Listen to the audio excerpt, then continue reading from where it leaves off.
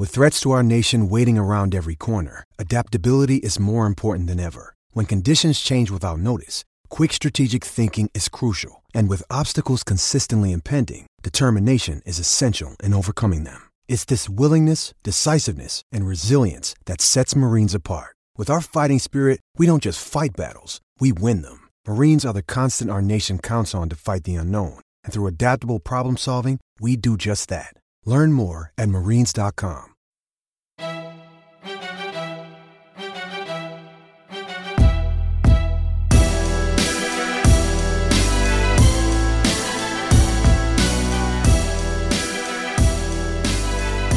Welcome back to the Over the Monster podcast. This is your host, Jake Devereaux, and today I am joined on this wonderful edition of the podcast by my co-host, Keaton DeRocher of Over the Monster and of the Dynasty Guru. Keaton, welcome back for another week of fabulous fun. Yeah, let's do it. Yes. So we came to you last week twice, once for some regular baseball stuff and once when our baseball world around us started crumbling with the firing of Dave Dombrowski. So we're here for a slightly more normal week now. Instead of talking to you directly about what's happened in the last week of Red Sox baseball, which is, really not that interesting. There was 5 losses in a row, including 3 to the Yankees, 2 to the Blue Jays, and then 3 wins in a row, including 1 against the Blue Jays and 2 against the Phillies.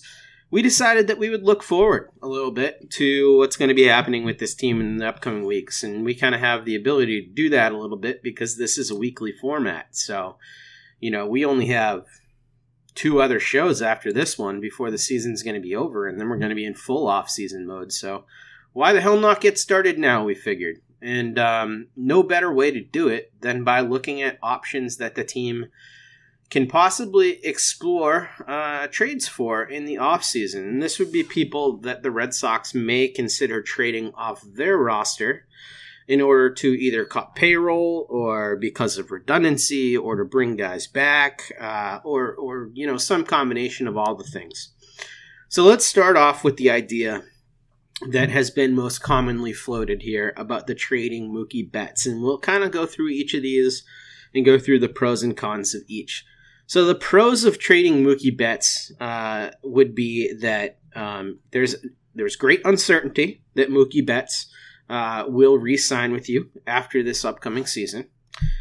And he's due for an arbitration raise that will undoubtedly be more than what Nolan Arenado got in his final year of arbitration, which I believe was $26 million.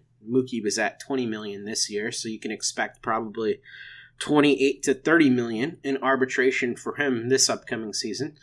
So if you were to trade him, that would be a good way to save some money. And also, you would expect that trading Mookie Betts would bring back some type of substantial prospect haul. Now, the cons of trading Mookie Betts would certainly be that you don't have Mookie Betts anymore. That's a pretty big deal. You wouldn't have him for this upcoming season. And then when you trade a guy, it's very, very, very unlikely that they ever come back to your club. So that would be essentially severing ties with Mookie in that regard. So, Keaton, what do you think about this first option? Well, I don't like it, but it feels like more and more that seems to be what is probably going to happen. I mean, and maybe that's just reacting too swiftly to Dombrowski leaving and then that story from Alex Spear, which seemed like it was more sourced than it was opinion, which terrified me. And I don't want to think about the Red Sox without Mookie Betts, but I think if they really think he's going to be gone, then I guess I can see it, but I don't think it's just I'm annoyed that we're here, basically. Yeah, I'm with you on the being annoyed that we are even having this discussion right now. I have legitimate questions as to how big a return the prospect haul will be for 1 year of Mookie Betts, just because of how the market has been over the last couple of years. It seems like with cost-controlled guys, you tend to get pretty big hauls, but for a guy like Mookie Betts, he has the unique situation of being a super high third year of arbitration player. So his cost is going to be very high. There's uncertainty about him staying in his new location because we really don't know what he's going to do. And, I don't know. There's just all these different factors that kind of make me think that the prospect return might be so light that, it might not even be worth it. Right. And, where he ends up going is huge. Just, for example, if he gets traded to Detroit, a team that is in no way, shape, or form competing anytime soon, he's not going to sign a long-term deal there. He's going to play out the year and go somewhere else. So Detroit's not going to offer up very much because they know they're not going to keep him. They just have him for a year. So if he goes somewhere, I know we've mentioned the Braves, they probably would give up more. Still not a ton because there's no guarantee that he's going to stay there. But I think that has a lot to do with it. And then the other piece to this, which we haven't really talked about, but it might be the only saving grace, and I say that with air quotes, that the Red Sox have, is how free agency has gone for the top of the market the past 2 seasons. It's been extremely rough. We had Machado, Harper, and JD Martinez all not with a team until spring training. So if that happens again this year, there won't be a new CBA to address these things until December 2021. So there's still 2 seasons to play under the current CBA. So it's not like Mookie can kind of play out next year and then there's a new CBA and then sign as a free agent under the new CBA. He's going to have to sign his next deal under the current one. Mm-hmm. So if the same thing happens again this season and we have the top free agents not signing until well into February, that may, I don't know, maybe that gives him some pause on hitting the free agent market. And if the Red Sox pony up like they should, like 380 or 360, something that puts him between Harper and Trout, then maybe he'll see that as good enough to sign off on and not hit the open market if it's still going to be just as rough as it has been the past 2 seasons. I think that might be the only thing we can hope for to get Mookie signed long term. Yeah, I hadn't really thought about that. I hadn't really thought about what Mookie thinks about that free agent market because you're right. Granted, he is a better free agent who doesn't come with the defensive questions that Harper had or the inconsistency questions that Harper had, and doesn't come with the character questions that Manny Machado had, and he's just a better player than both of those guys. Right. So maybe it would be a unique situation for him, but those guys did sit on the market for a really long time for players that should have been snatched up immediately. Teams should have been falling all over themselves to sign those 2 players, and they weren't. Yeah, he has a guy in his own dugout that went through the same thing. And, there were reports about how frustrated JD Martinez was, even with the Red Sox, knowing that was where he was going to end up playing, but it took 2 weeks longer than it should have, just for whatever the hell the reason was. So, he has a guy who I presume he's close with in the dugout telling him, dude, the free agent market sucks. And it's not going to change until we have a new CBA. And you're going to have to sign your deal under this one. If they pony up, it might be worth it. Yeah, that's fascinating. I don't know. That's something to think about.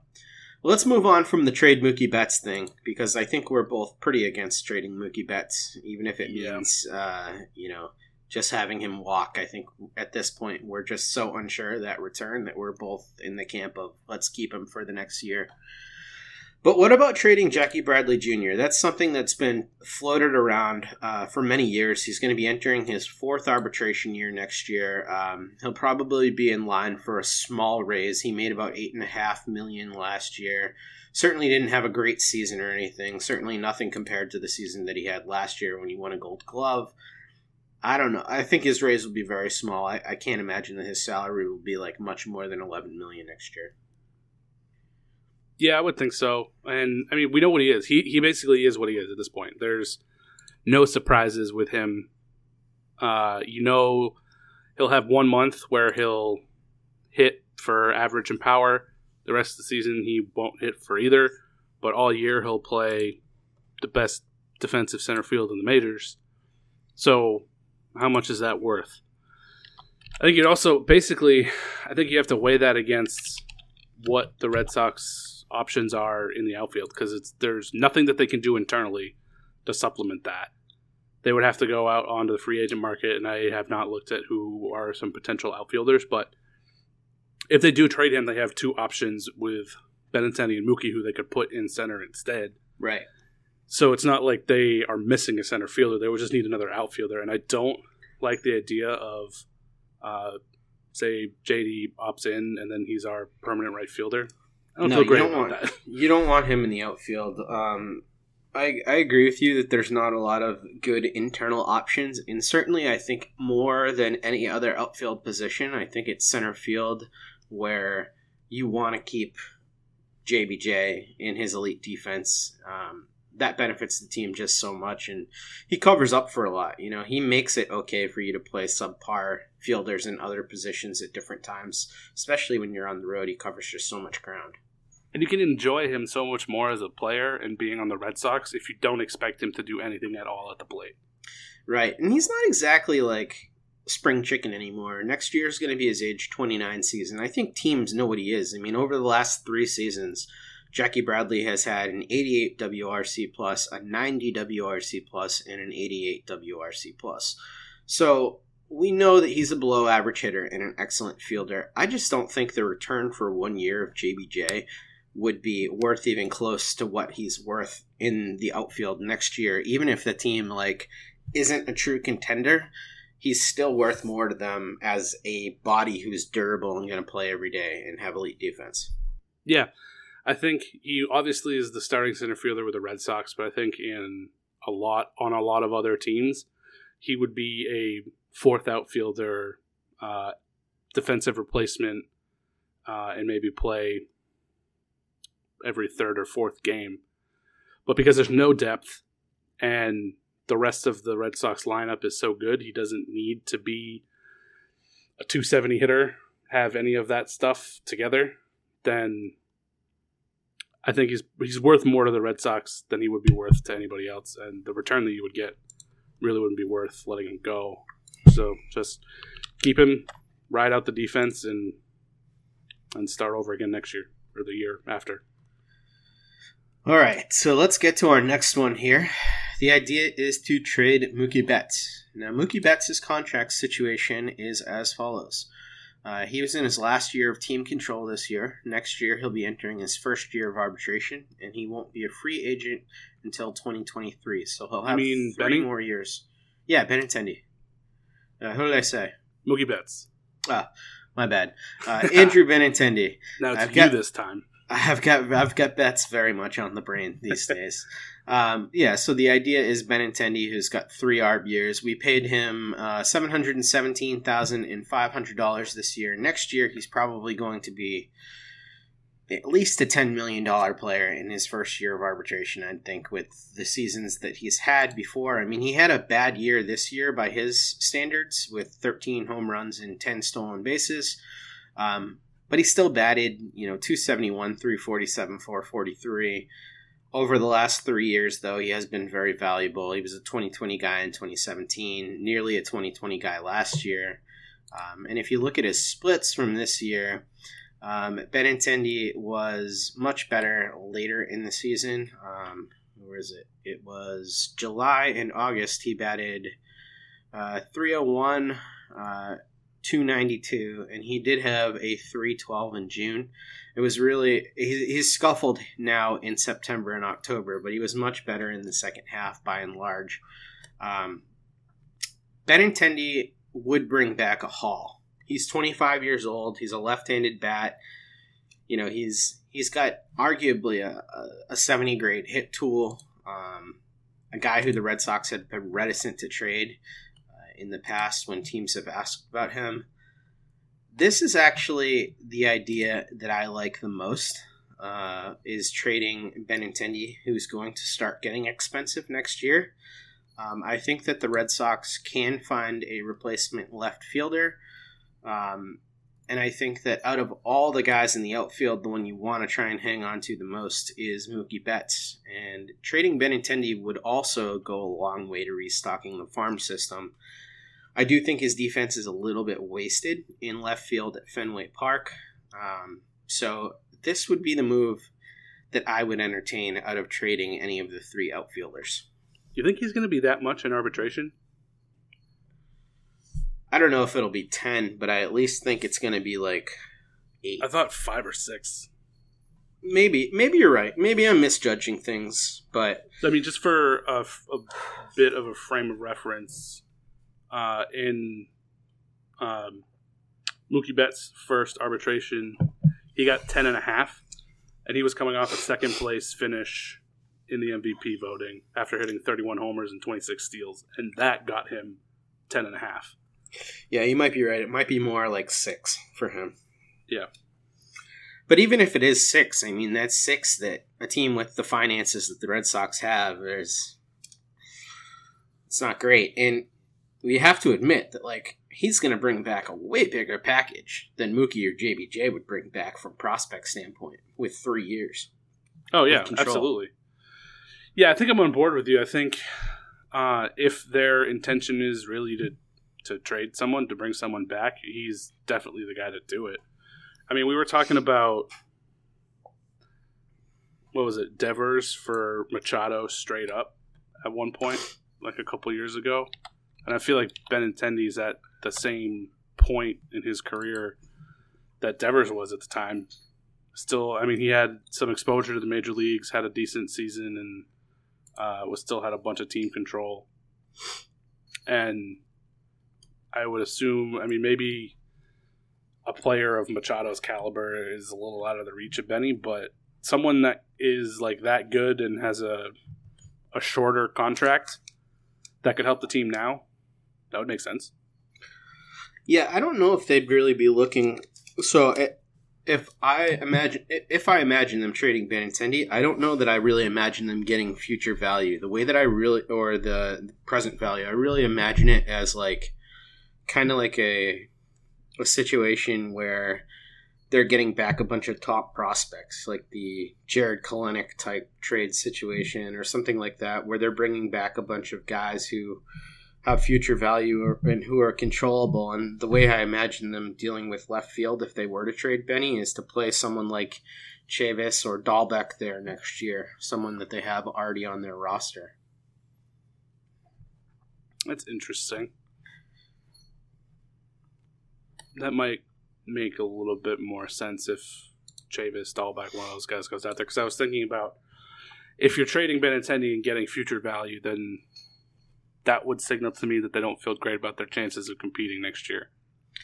Right, and I think that there's legitimate concern that next year, with how banged up the rotation is, that there are a lot of question marks there. And also, if you trade Benintendi in the offseason, you get rid of the $6 million or whatever that he is going to be owed in arbitration, and you replace him with a cost-controlled guy who's making like $500,000 to $700,000 next year. That's $6 million more that you could stay at the same salary level as you were going to be at with Benintendi that you can then throw at starting pitching next year. So it can kind of help you allocate your resources a little bit better, in my opinion.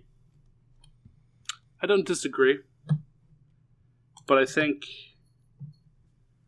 as a standalone, do you think, so here I guess here's how I'm thinking about it. I wouldn't expect them to trade Benintendi as a standalone move. I would think that it would fall in line with either JD opting out or trading Mookie.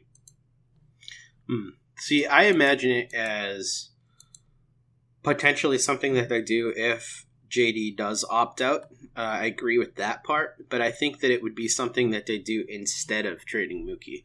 I think that it would all be part of a grander scheme to try and get rid of future payroll so you can keep Mookie, because Benny is going to be significantly more pricey after next season too, entering his second and third years of arbitration.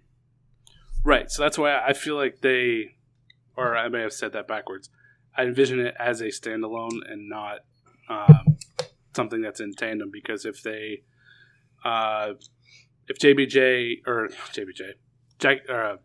Martinez, Jesus Christ, opts out, I would think that they would want to keep him on the roster.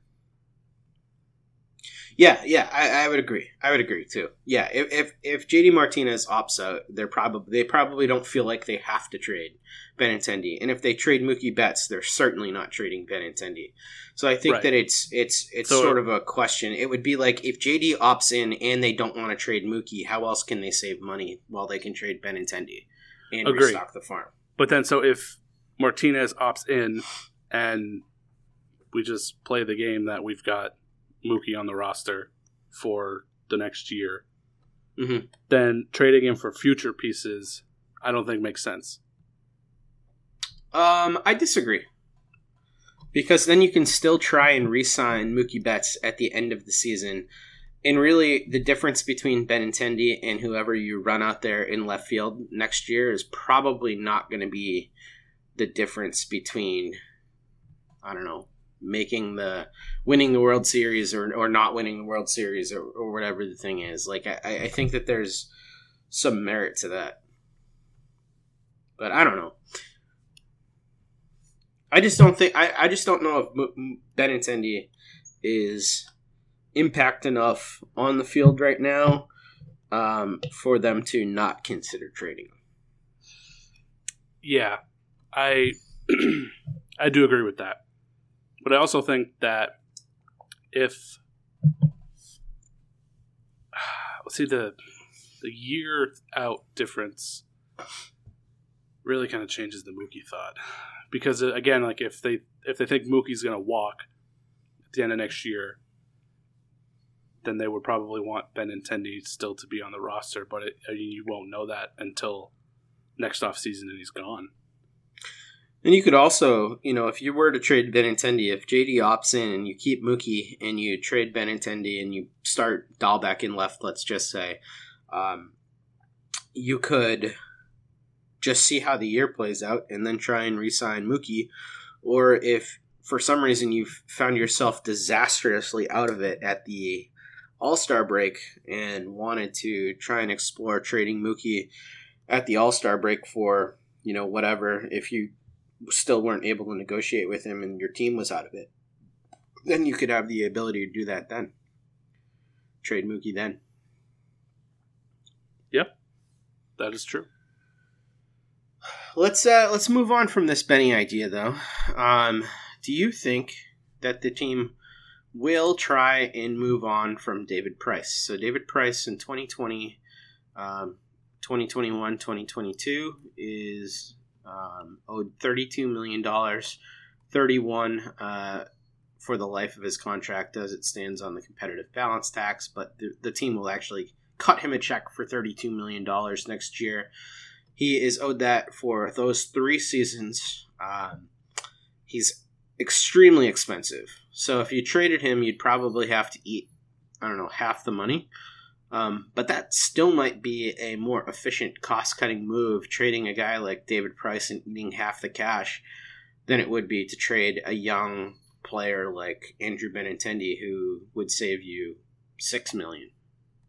Yeah, I think that's the issue, is you're not going to be able to trade him without eating money.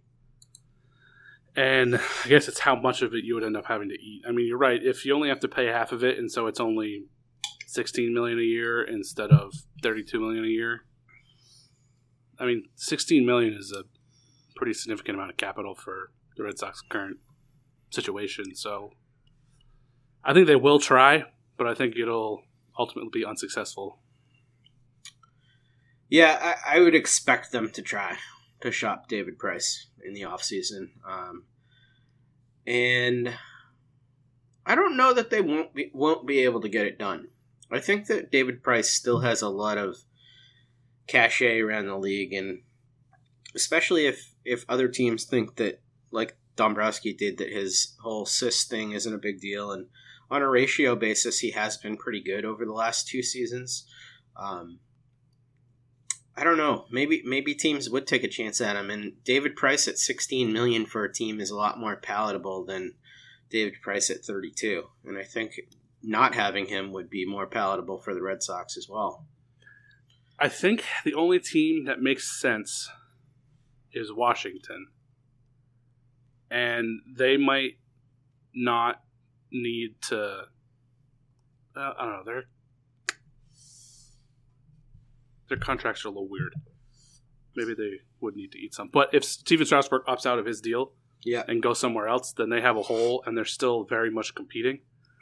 And Price would be able to fill that hole pretty sufficiently for them to keep their contention window open.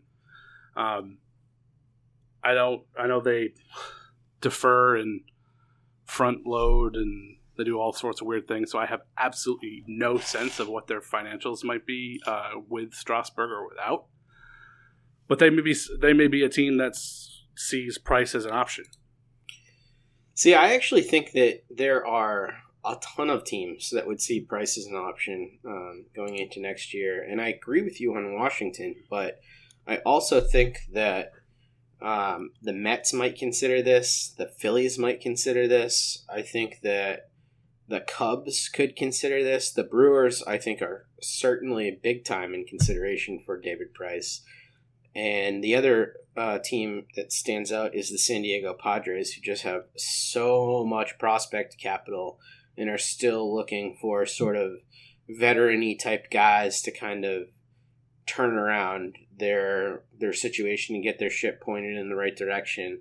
I think any of those clubs, basically, I think it'll be a National League team if he is traded. But any of those clubs make sense to me. Yeah, I guess I do also agree with you on Philadelphia and San Diego. I don't know if I agree on the Mets and Milwaukee, but I guess, I mean, those three, that's enough interest to make a move. But I still don't think it'll end up being successful, in just my opinion. Personally, I would love that. Me too. Yeah, that would be great. All right, so the last one here that we'll talk about is trading Eovaldi. Do you think there will be any market for a $17 million a year Nate Eovaldi, who, down the stretch actually has looked pretty good over his last few starts? He's starting to get stretched back out. He is going to be under contract in 2020, 2021, and 2022 at $17 million per. You think there'll be a market for his services? So he's interesting because there are questions about whether he was going to be a starter or a reliever last offseason when he ultimately signed to be a starter here. So I think it would depend on how whatever team he gets traded to also views him. Yeah, I think that teams would trade for him to be a starter, and I don't think his deal is ridiculous. I actually think that this deal is one where you probably wouldn't have to eat any money. You'd probably just get some type of decent return because there were other teams competing for his services, and I think he did get similar offers. And you could make an argument pretty easily to me that Nate Eovaldi would be more valuable next season than David Price would be. Yeah, I think I agree on both counts. This seems like one that would be much easier to move than Price and probably would have a bit more of a market. I would think. Yeah, I think if they end up trading a pitcher, it'll probably end up being Eovaldi. Which it wouldn't be so bad to start or to move a pitcher because of how well Eduardo Rodriguez has done here to close out the year.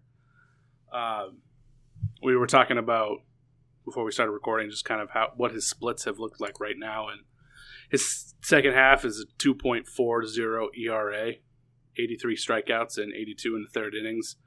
And even if you just shrink that down to the last three starts that he's had in September, he's got 19 and 2/3 innings and has a 0.92 ERA, 29 strikeouts. That is top notch.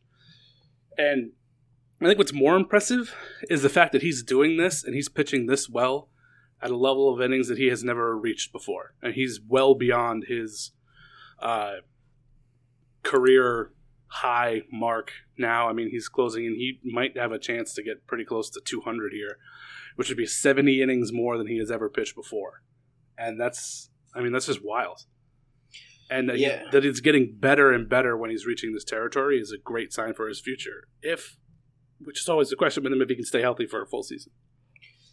Yeah, I mean, he's had 1, 2, 3, 4, 5 of his best game scores of the entire season within his last 7 starts. He's been absolutely on fire. his most latest gem, 12 strikeout, 1 earned run gem against the Phillies was the best game score of his career. So he's looking pretty great right now. Yeah, and I think that if we have presumably healthy Sale and healthy Price. Oh, actually, we didn't even think about how Price's wrist would impact his trade market if they think that's something that'll linger. That could be a factor. Yeah, we did. We touched on that. Oh, I totally missed it. Yeah, I talked about it. You didn't listen when I was talking about it, but I did talk about it. My bad. Yeah. All right. Never mind. Scratch that. We totally talked about it. I totally remember that. Good call. Yeah, I mean the Eovaldi. Not Eovaldi. Erod is just so impressive though the way that he's pitched, and I think this is maybe aside from Devers' crazy breakout, this is the most unexpected thing that happened this year. Might even be more unexpected. What about Christian Vasquez? That is also unexpected. I don't know. Rank these three for me in terms of how unexpected they are. Well, see, was Devers unexpected? Because this is kind of the player we thought he would be. But it all happened at once. It was not a Xander Bogaerts situation where like Xander would get better at one thing every year and then take a step back in another thing and then finally like put them together. Like remember that? It was like that Xander hit for power, then he hit for average, then he had a broken wrist. Then he had a broken wrist. And then he kind of did both, but then he fell off in the second half and then finally like he reached Super Saiyan level 10 and was able to hit for average, hit for power, and stay on the field all year and do it in the second half. And now that's Xander, and he's awesome. But Devers literally went from shit show to one of the best players in baseball in a month. His April sucked, and then all of a sudden he was MVP for the rest of the season. I mean, we were even talking on this podcast, we were legitimately thinking that the Red Sox had a reason to send him down. Oh, yeah. Legit. And, yeah, okay. I guess that is surprising. See, I think the most surprising part is not that Erod is pitching this well. It's that he stayed healthy for an entire year. Because I think he's shown this ability, just not for extended periods of time, because he always ends up getting hurt. So I think the bigger surprise with him is that he stayed healthy for an entire year and not that he's being this good, I guess. But I would not have expected. Yeah, I guess I would say Devers, Vasquez, Erod. So with Erod, excuse me, I'm drinking a beer and, I burped. What kind of beer? It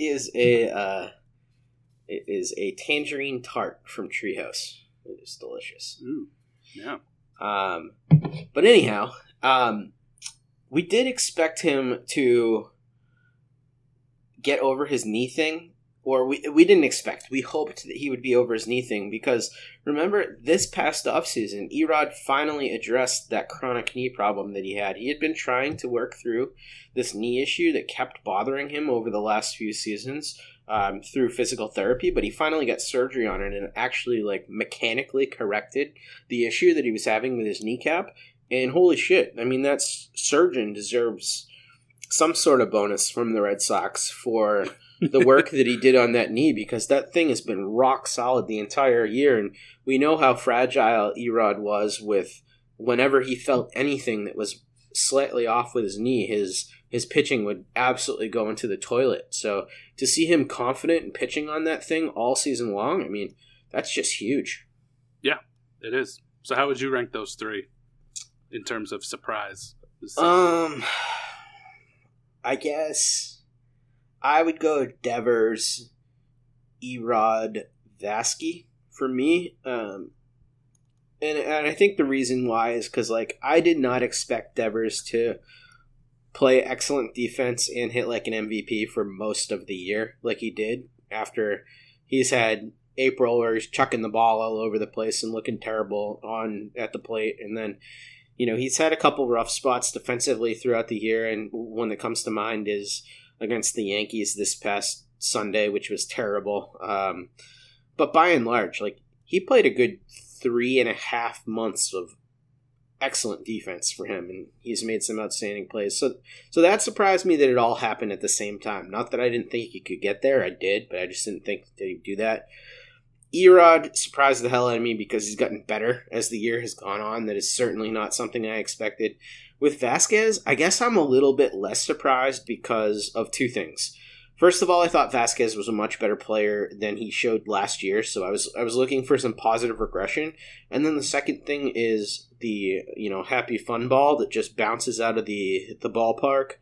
His 20 home run season, when he had 10 without that happy fun ball, is just it's cool, but at the same time, everybody has 20 home runs this year. Not to take anything away from Vasquez, who's had an outstanding season. It wasn't just the power, though, but his batting average is very, very good. But, yeah, I think a lot of what happens with Vasquez is because of the ball. But I don't necessarily take that away from him because everybody's playing with the same ball. But just the fact that he's been able to be consistent, his walk rate has increased ever so slightly. He's kept his K rate in check and hit for a much better average. At a position that I was expecting to get absolutely nothing at. Yeah, and I think he does feel empowered by Alex Cora, too, playing him as much as Alex does play him. I think that's been huge for him. And being a year healthier, too. I mean, we forget that last year he was playing his first year back from Tommy John. Yep, and Swihart died, so Vasquez could live. Yeah. All right, well, let's get to talking about some of the club's free agents to be next year. And what we're going to do is we're going to kind of talk about these guys briefly and see whether or not we think that they will be back. So the three that I'm assuming are going to be gone for financial reasons or for performance reasons or for health reasons are Rick Porcello, Mitch Moreland, and Steve Pearce. Do we agree that those three are definite gone? Yes. Okay. So then the next biggest one that we need to talk about is, will JD Martinez opt out? What say you, Keaton DeRocher? This one is a lot harder because we operated under most of the season thinking he was going to be gone or opt in because he wasn't performing up to his usual standards and was having some on and off back issues, which obviously don't help. But he closed the second half really, really good. And so I think I'm much closer to 50-50. I think I'm 55-45. He opts in. But I would be much less surprised now if he opted out because of how he's finished the season. And he's basically been back to his just normal expectations and normal self here in the second half. So I think, although, see, the same factor, does he want to go through another offseason like the last one that he did? Because that is tough. I think I'm leaning he's going to opt in. I think he's going to opt in as well. I think that JD Martinez recognizes all the things that were said about him 2 years ago when he was a free agent. And all those things that people said about him from durability standpoint and from not being able to play defensively and blah, blah, blah, blah, blah, blah, blah are amplified by the fact that he's 2 years older now and that he spent 3 different stints on the IL or being day-to-day with back injuries this year. As great a hitter as he is, I think he has a very good contract right now, and I expect that JD Martinez will try and work with whoever the new GM is to simply restructure that deal in a way that kind of allows him to save face for not opting out and allows the team to maybe be slightly more flexible with how they're paying him over the life of his newly negotiated deal. That makes a lot of sense. All right. Let's move on then to will Brock Holt be back?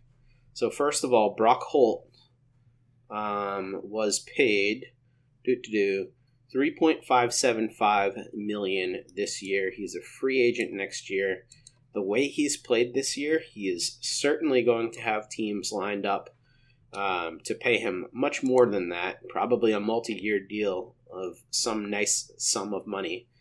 But Brock Holt's stats have also showed that he's a much better player when he's not playing full-time than when he is. But he may also want to try that, being a full-time player, and get paid somewhere. So this one befuddles me. What do you think? I think he will be back. What do you think a Brock Holt deal looks like for the Red Sox?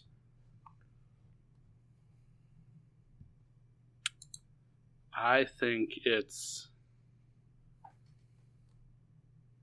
4 years, $16 million. 4 years, holy shit. You think Brock Holt's getting a 4-year deal? I don't know. I was just throwing it out there, man. Oh, man. Okay. He's 31 years old. There's no way he's getting a 4-year deal. 16. I mean, the money seems right for me for what would be a 4-year deal. Holy shit, that would surprise me. I think the maximum they'd go would be 3. I think he's going to get 2 years, $10 million to stay with the Red Sox. Yeah, that's probably much more realistic. If he comes back. But I don't think he's coming back. Why not? Because the new GM is going to want to save some dough. And you should not be paying your bench players $10 million over 2 years. Even if he is like clubhouse Jesus. Because you know what? Xander's pretty damn good in the clubhouse too. He is. It's true. So, as much as I love Brock Holt and what he's done for this city, I think Brock Holt be sent packing. Albeit with, like, the nicest thank you, and he will always be, like, super welcome here. Yeah. Agreed. But no, you don't agree. I agree that he'll be super welcome here. That's true. All right, let's move on to Chris Owings. I have no concept as to what he would make here, but if we think that Brock Holt is staying, like if you think that Brock Holt's staying, you probably don't think Owings is. Correct. I don't even think that if Brock Holt doesn't stay that they sign Owings. So I also agree. I think he's gone. Yeah. Gone. See ya, Owings. What about Sandy Leon? He's an interesting case. Because Sandy Leon is going to be in his, his 3rd year of arbitration next year? Yeah, 4th year. He had a 4th year of arbitration. And he made $2.5 million as a backup catcher this year. Do you think that they are going to tender that man a contract? I think it all depends on if Chris Sale says he cannot pitch without Sandy Leon. And if he says he cannot, then they will. And he will be catching Chris Sale every day. If not, they obviously feel well enough with Vasquez as the everyday catcher and some schmuck as the backup. Yeah, I think Sandy Leon is gone. I cannot see them paying a backup more than $2.5 million or $2.5 million again, even for Chris Sale's personal preferences. Juan Centeno is probably just fine as your backup. And he's going to be a hell of a lot cheaper. Should bring Swihart back. Man, that would be wonderful for me. All right, next guy. Gorky Hernandez. This one is sort of interesting because Gorky Hernandez was brought up to sort of have him on the roster. He does have 2 more arbitration seasons after this, and it seems like the Red Sox are kind of positioning him to be a bench guy next year. Yeah, I think the team control that he still has left makes a difference, and they're not going to be wild costs for him. So I think he as a low cost bench option actually kind of makes some sense. Yeah, the thing with him is he's got no options, so he'll have to be on the major league bench next year. But I think that's kind of fine because the Red Sox have nothing down in the minor leagues in terms of outfielders who are ready. Yep. Especially if you're moving on from Holt, that would be sort of a lock. And even if you aren't, you'd probably do that. Josh Smith and Ryan Weber. Both of these guys are going to be entering their first years of arbitration next year. Do you think that either of these guys is tendered a contract? Nope. Get out of here. I agree. The Red Sox, if they are rich in anything, it is mediocre, high minors relief pitching. Of all the meaties, they're the okerest. That is fair. I agree with you. So to summarize, I guess, out of that group of players who the Red Sox may trade, who do you think is the most likely? Evaldi. And I think it's Benintendi. I hope you are wrong. I hope it's Price. Yeah. If we're hoping, and it'd be great if Price could go and someone could take his entire contract. Yes, that would be wonderful. Let's get to some listener questions. First one comes from Pat. He says, in the worst case scenario, what's the minimum return you'd want for Mookie? For me, it would be 2 top 50 prospects. And I don't think you'll get that. Yeah. I think... Yeah, I'm in the same boat. That probably feels like what I would hope to get, but probably wouldn't. So let's just kind of see what that looks like for a second. So I'm going to name you some random top 50 prospects, okay? And you're going to tell me how you would feel. And you know what? Like, let's just preface this that these top 50 prospects are not going to be like top 25 guys probably. You're probably looking at 2 guys between 25 and 50, right? For Mookie Betts. I would trade Mookie straight up for Luis Roberts. Hell yeah. What about, all right, so if a team offered you, let's just say the A's offered you Kyle Wright and who's their next prospect here? Kyle Wright and Shea Langoliers for Mookie Betts. Would you take that?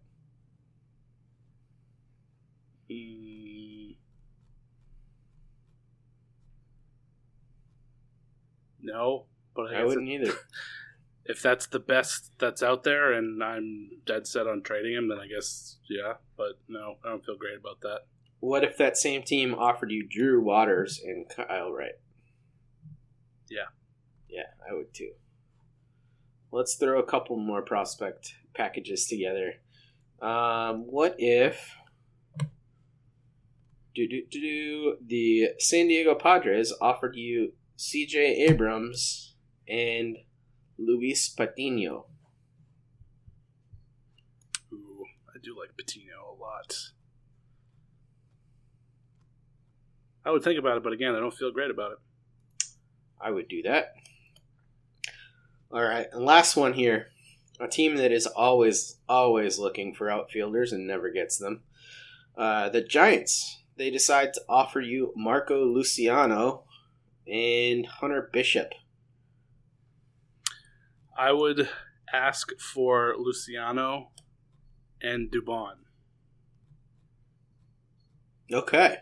I would rather have Hunter Bishop than Dubon, but I respect your Dubonness. Yeah. Bring him back. Yeah, so that's the type of return that we would be talking about for those guys. All right, next one here. Kaysen Sarois, who has now become a regular question asker, so thank you, Kaysen, says, am I crazy for thinking that Taylor, Walden, Hernandez, Barnes, Workman, and maybe even Lakins is a good foundation for a bullpen if we bring in a legit closer? No, you are not crazy. If those are the bridge to an elite closer, I feel way better about the Red Sox bullpen. Yes, I agree. I would think that would be a very good bullpen if, like, Will Smith was the backstop of that group. Yeah. However, I do think that with the Red Sox being in a little bit of a cost-cutting mode, I do think that one option that Matt and I talked about on the Locked On Red Sox podcast is leaving Brandon Workman and Barnes as your 9th and 8th inning guys, and then bringing in 2 more quality, like 7th, 8th inning type arms to go kind of along with Barnes, and just lengthening out the unit from the 7th, 8th on, with guys who won't be nearly as pricey as someone like a Will Smith, because we've seen Brandon Workman really thrive in that role as closer this year. He seems to have the mental aptitude for it. So I asked you on the last pod Mm-hmm. if you would feel good about Workman being the closer going into next year, and Mm-hmm. you were like, absolutely fucking not. I don't remember that. Are you changing your tune? Well, let me first of all get plausible deniability here, Keaton. I don't remember that, so, that's how my brain works right now. I'm going to go back and pull the audio and drop it in this segment right here. You pull the audio. But yeah, I do feel better about it. And I think that, like, the more that I've watched him in the role, and that could have been, I don't know, was that last week or a couple weeks ago? It was recent. It was one of the last 2, I think. Let me just say, if it was more than 2 weeks ago, I've seen a lot more of Workman be dominant, that, like, I now believe he has the cojones to do it. And I think that he would be relatively inexpensive. So I'd rather have him be the closer than, like, pay up the ass for someone when you have so many other questions on the team. I still wouldn't feel great about it. But dude, the cojones. I mean, I appreciate a fine pair of cojones, but I want a bigger pair. All right, that's fair. I mean, go big or go home.